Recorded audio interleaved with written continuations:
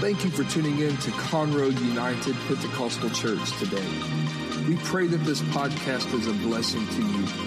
If there is ever anything we can do for you, please email admin@conroeupc.org.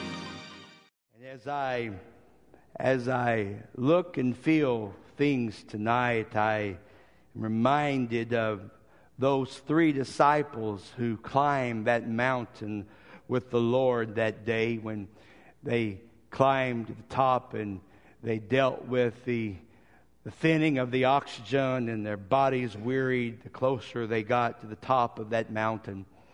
And then upon arriving at the top of that mountain, those three disciples fell on the ground and just catching their breath. And I can see them maybe slumping down with the head between the knees and trying to pull in enough oxygen into their lungs to where they don't feel the lightheadedness of oxygen deprivation. And as they tried to acclimate to the top of the mountain, behold, there in front of them they saw the Lord. And they saw Him not just by Himself, but they saw Him standing there amid a cloud and a bright light. And as they stood there and observed Him, They witnessed what you and I would come to know as what transpired there on the Mount of Transfiguration. And they looked and saw the Lord as He spoke with Moses and with Elijah. And as there was this discussion that went back and forth with Him, the disciples' response at that moment were, we should build temples and we should build tabernacles to each of these that we've seen here. And as they contemplated and discussed that, the light became bright and the cloud was brighter, and they fell on their face. And as they fell on their face, they covered their eyes and covered their face, only within seconds to hear the voice of the Lord and feel the touch of the Lord as He began to speak with them. And in verse number 7 of Matthew chapter number 17, the disciples heard the voice of the Lord and said, as He said, arise and be not afraid. And when these disciples that had witnessed this incredible display of the Spirit, when they lifted their eyes and they saw the Lord, it says this in verse number 8. They lifted their eyes and they saw no man save Jesus only. All they saw at that moment was Jesus. And what they saw at that moment was Jesus only. I've come tonight to simply talk about the importance of Jesus only. I've come tonight to talk about the importance of an old-fashioned face-to-face confrontation with the Master, the King of Kings, and with the Lord of Lords. It's drawn to my attention recently an article written by Dr. Michael Brown. It's entitled, Who Changed These Things? Who changed things from the vibrant, Spirit-empowered, by life or by death faith of the New Testament to today's spineless, home and garden, Sunday morning religion? Who changed these things from leave everything and follow me to pray this little prayer and you're set for eternity? Who changed these things from all who live godly lives in Christ Jesus will suffer persecution to ask Jesus into your heart and then you'll live a comfortable life forever? Who changed things from a fearless proclamation of the truth, whatever the cost or whatever the consequence, to a watered down and compromised message that is afraid to offend anyone? By what authority? By whose decree? Based on what new revelation have we so blatantly departed from the faith of the apostles? Who changed things? Who changed things from the New Testament faith, where even disciples could not minister without the Spirit's endowment, to today's version where whole ministries are run without hardly any evidence of the Spirit's work? One writer said it this way: If the Holy Spirit was withdrawn from the church, 95% of what we do would go on, and no one would know the difference.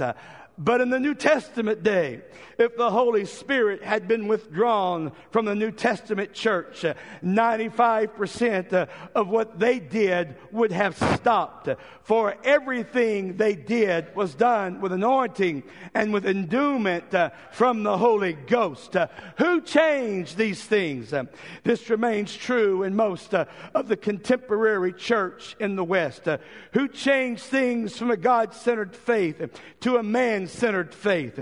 Take up your cross and deny yourself was what Jesus said. That now it's bypass the cross and empower yourself in the modern church today.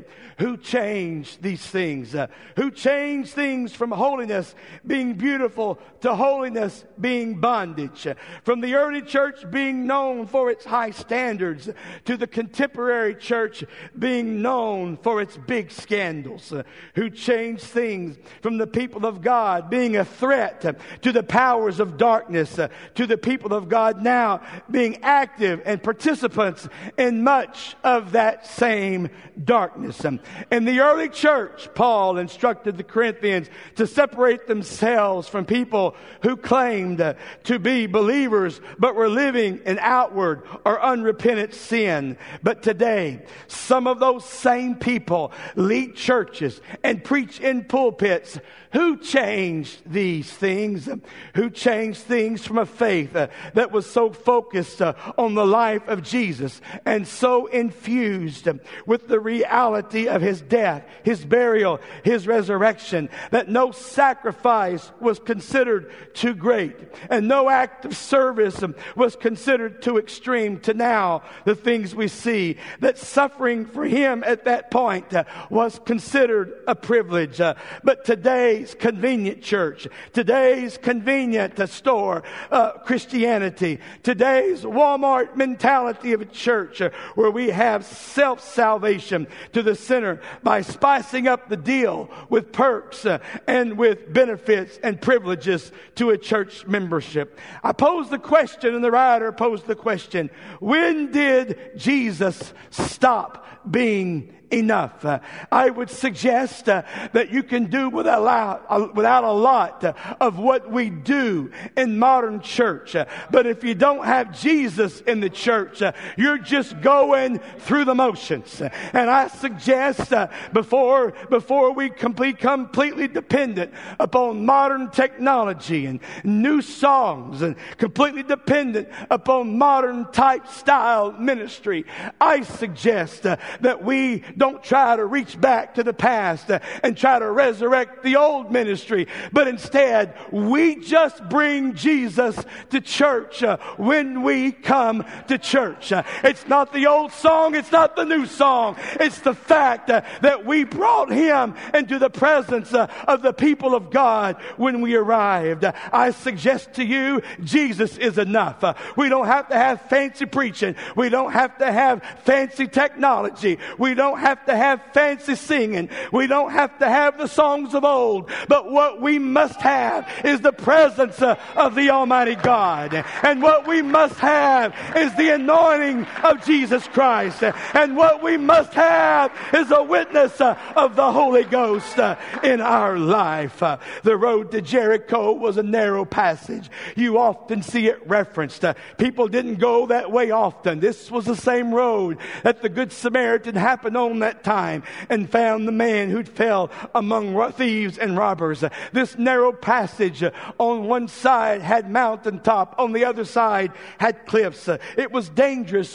When you traveled the road to Jericho, you didn't travel side by side. You didn't travel in a 3 or 4 wide lane freeway. But no, when you traveled the Jericho road, you traveled single file. And when you made that pathway, it was a dangerous and it was a treacherous journey. journey. It is no wonder the old timers, they begin to liken their walk with God to the Jericho road. And they begin to sing songs like, on the Jericho road, there's room for just two, no more and no less, just Jesus and you. Each burden he'll bear, each sorrow he will share. There is never a care, for Jesus is there. On this journey of life, we don't have to have a lot of friends to make it with us. But one thing that we must have is we must have the power and the presence and the anointing of the Almighty God as we make this journey. Take this whole world and get rid of it, but let me have some Jesus tonight. Amen. This walk with God, this walk with Jesus, thank you, is exclusive. It's not Jesus and something else. It's not Jesus with a codified process of rules and structure. It's just Jesus. If I can have just some Jesus in my life, everything will work out all right. If we can just have some Jesus in our sanctuary, everything will work out all right.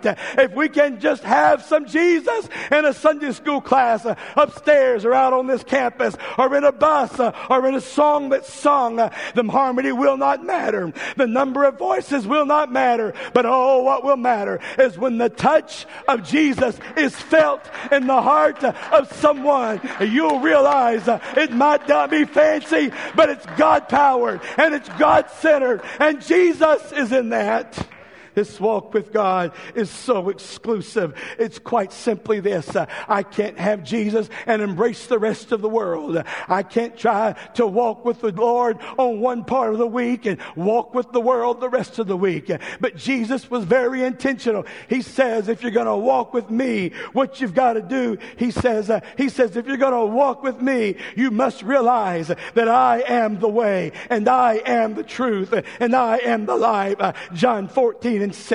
He answers Thomas's question that day, and Thomas is filled with questions. He's filled with doubt. He's asking questions. Lord, how do we know? And can you show us the Father? And please explain these things to me. And Jesus looked at Thomas and said, have I not so long been with you that you don't know who I am and what I am? He begins to explain to him the singularness of his nature and of his bearing. And then he shares those words. Thomas, I am the way. I am the truth. And I am the life. No man cometh unto the Father but by me. If you want to get to the Father or you want to get to the great Almighty God, there's one way to get there, and you got to get there through Jesus. You got to get there through Jesus. He is the way. He is the truth. He is the life. And you don't get to heaven if you don't go through Jesus. I mean, Jesus continued such teaching all through those Gospels. He teaching one day to the disciples, and as he spoke to them, he started talking about sheep and how sheep followed the master and how sheep were loyal to their master. He started talking, saying things like, my sheep know my voice, and another they will not follow. And he began to expound in this discussion of sheep. And then in John chapter 6, verse number 7, Jesus began to talk to the disciples and said, verily, verily, I say unto you, I am the door to the sheep. All that ever came before me are thieves and robbers, but the sheep do not hear them. I am the door. By me, if any man enter in, he shall be saved. Let me tell you something. If you want to be in the sheepfold, you only get there by coming through Jesus Christ. If you want to be a part of the bride of Christ, you only get there by walking through the door. And he is the door, and he is that way. I am the door, if any man enter in.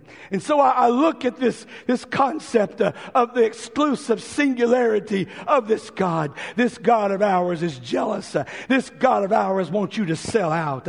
This God of ours wants there to be this pneuma that comes out of him and into you and through you. He wants out of your belly to flow the living waters of the Holy Ghost. He wants his power and his presence to flow from him Him, and He wants it to flow through you, and it's an exclusive thing. He doesn't want you to embrace the world and then try to have the Spirit of God in you, because light and darkness cannot live in the same place. But rather, this God of ours, He wants to be Christ in you, the hope of glory. He wants to emanate from your life, and He wants people to see Him through your life. It is this idea that if we can just have Jesus, if we can just have this God of ours in our lives, it is this whole concept that He tried to show us with a graphic illustration that day when Martha and Mary came to Him. Mary wanted to sit at His feet. Martha was encumbered about by much things that she was doing there as the hostess of the house. And you know this story. Martha came to the Lord and says, Lord, my sister, would you send her to help? Would you make her help me? Would you send her in there? She just wants to sit at your feet. She's slacking, Lord, and I'm doing all the work. But in Luke chapter 10, verse 41, the Lord replied with this, Martha, Martha, thou art careful and troubled about by many things, but one thing is needful, and Mary hath chosen that good part which shall not be taken away from her. Martha, He said it this way, and from the Moffat's translation, He says, Martha, you are encumbered about by making many dishes or many things that you're serving up. But Mary has chosen the best dish, and that best dish is me, and that will never be taken away from her. And He said this in another place, oh, taste and see that the Lord is good. I've come tonight with a determination in my spirit for somebody to realize the most important thing you have in your life is a relationship with Jesus Christ. Amen. Amen. The followers of John the Baptist, they saw this in a different way, because when John had died and John's head had been cut off and had been decapitated, and he lay there in his own pool of blood there. The followers of John the Baptist, they came, and the Bible says in Matthew chapter 14 and verse 12 that John's disciples came, they took up the body, they buried the body, and then they went and told Jesus. It was important to them to go and recover the body. And as soon as they took care of that little bit of business, the first thing they did, they went and told Jesus. I suggest tonight that one of the most important things that you begin to do in your life is whatever happens, you go and you tell Jesus. You go and you tell Him what's going on, and you explain to Him the circumstances that you face in your life. That old song comes alive. I must tell Jesus all of my trials. I cannot bear these burdens alone. In my distress, He kindly will help me. He ever loves me, and He cares for His own. I must tell Jesus. I must tell Jesus. I cannot bear my burdens alone. I must tell Jesus. I must tell Jesus. For Jesus can help me, and Jesus alone. This is a God problem. This is a God circumstance, and God can fix these things for me. You see, I just want you to hear me. I know this voice of mine has decided to leave, and when that happens, I just kind of get mad at the devil, and I just wish I could wheel it back tonight. But after feeding the 5,000, the Lord begins to talk to His people and His disciples. They stood there after that incredible, miraculous thing that had taken place. 5 loaves and some bread and some fishes had been multiplied into where they were all fed, and there were leftovers. At that moment in their life, their bellies were full with the miraculous. And oh, I love the times when we can celebrate the times that our bellies are full with the blessings of God. But may I suggest to you tonight that this walk with God is not a full belly walk. This walk with God is not something where you're going to always be filled, and you're always going to be satisfied, and you're never going to be in need, and you're never going to be in want. But sometimes this walk with God is going to require you to do some sacrifice, and to require you to push your plate back, and require you to follow after God and the things of the Spirit. You see, it's not about loaves, and it's not about fishes, but rather it's about the words that came out of the Lord's mouth in Luke chapter 9, when He says, some of you just follow me for loaves, some of you follow me for fishes. But He says these words, if any man will come after me, let him deny himself and take up the cross and follow me. If any man will follow me, let him deny himself and take up the cross and let him follow me. This God-centered walk, this exclusive walk with him, it's not about having a full belly all the time. It's not about having a full bank account all the time. It's not about prosperity and all of those things, but rather it's about crosses. And it's about self-denial. It's about taking up the yoke and carrying the burden and being faithful when it's hard to be faithful. Jesus, when he shared these type of subjects one day, he made a hard talk and a hard decision. And as he closed that lesson that day in John chapter 6, Jesus saw that many of his disciples no longer followed him, and they began to drift off, and they began to leave him. And he looked at them in chapter 6, verse 67. Jesus said unto the 12 that were left, he said, will you also go away? And then Simon Peter, and that boisterous spirit of his, rose up at that moment and said, Lord, to whom shall we go? For thou hast the words of life. May I simply suggest there is one alternative to life, and that's Jesus. There's one alternative to life, and that's Jesus. There is no plan B. There is no option C. There is no other way. He is the answer, and he is the way. Sir, the Greek man said to the man Philip, we would see Jesus. You see, Jesus was in great discussion this particular day with the Pharisees. And there was quite a stir. And the Pharisees had brought accusation to the Lord. And there was quite a gathering there in the house of the Lord that day. And there were a couple of men from Greece who decided that they would go and they would experience this God experience there with the Lord that day. So they made it there to where all that was going on. And when they got there in the house of the Lord, there was a big squabble going on. The Pharisees were accusing Jesus of stuff. And there was this, he was back in their face, and it wasn't a pretty sight that was happening. And so they kind of hung around on the fringes, being the fact that they were not Jewish folk, and they hung around on the edges. And so as they hung around on the edges, they just kind of looked around and probably trying to find out whom might they could ask these questions of. And as they did so, they happened upon a guy named Philip, who always was the periphery of the disciples. He wasn't Matthew, Mark, Luke, or John. He wasn't the big time guys. And they found him on the edge, and they said, Sir, would you show us Jesus? Sir, we would see Jesus. Point him out to us. Who is Jesus? We would see Jesus. And so here's Philip in the back of the church. Philip is not up front. You really can't see him. But he begins to try to get the attention of the folks that's up front so he could point out Jesus to them. I can see these Greek guys.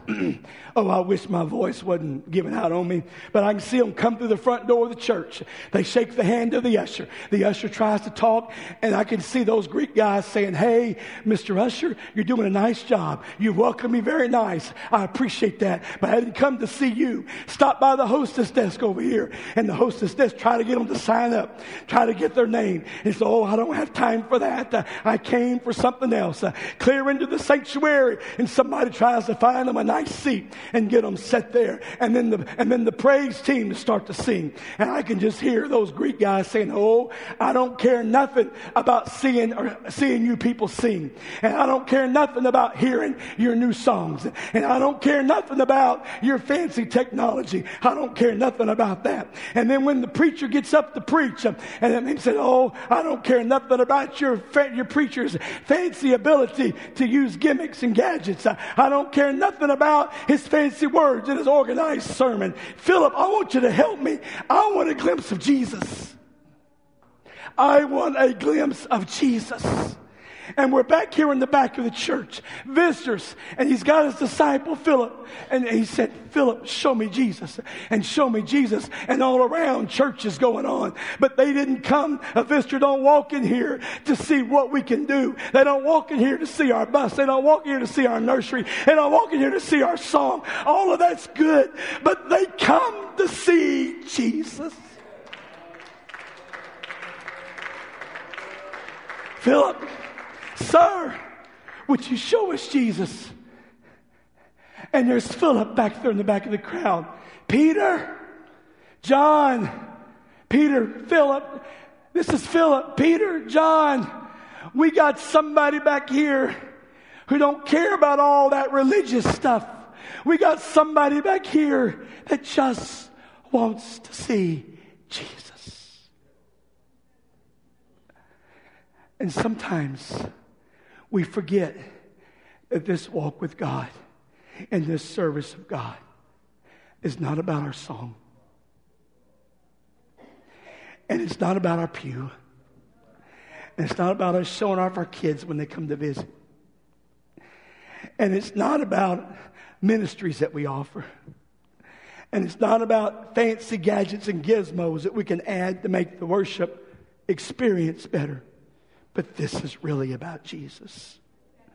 And when we show up, there's going to be somebody that's sitting in the back that's saying, oh, that's neat, but show me some Jesus.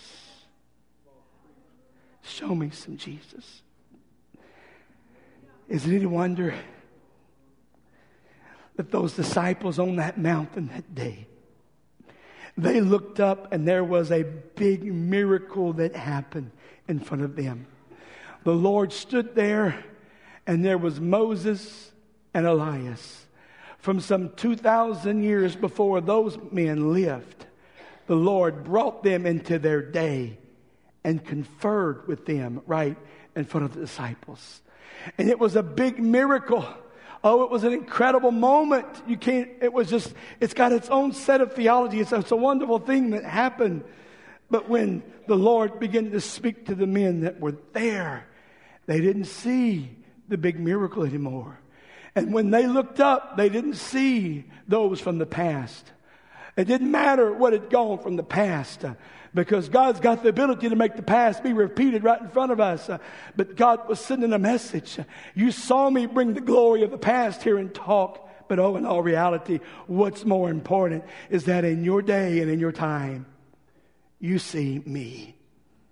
And when they opened their eyes, they saw just Jesus. What does your family see in your life? What do your coworkers see in your life? What does a visitor that sits on the other end of the pew from you see in your life? I pray that all they see is Jesus.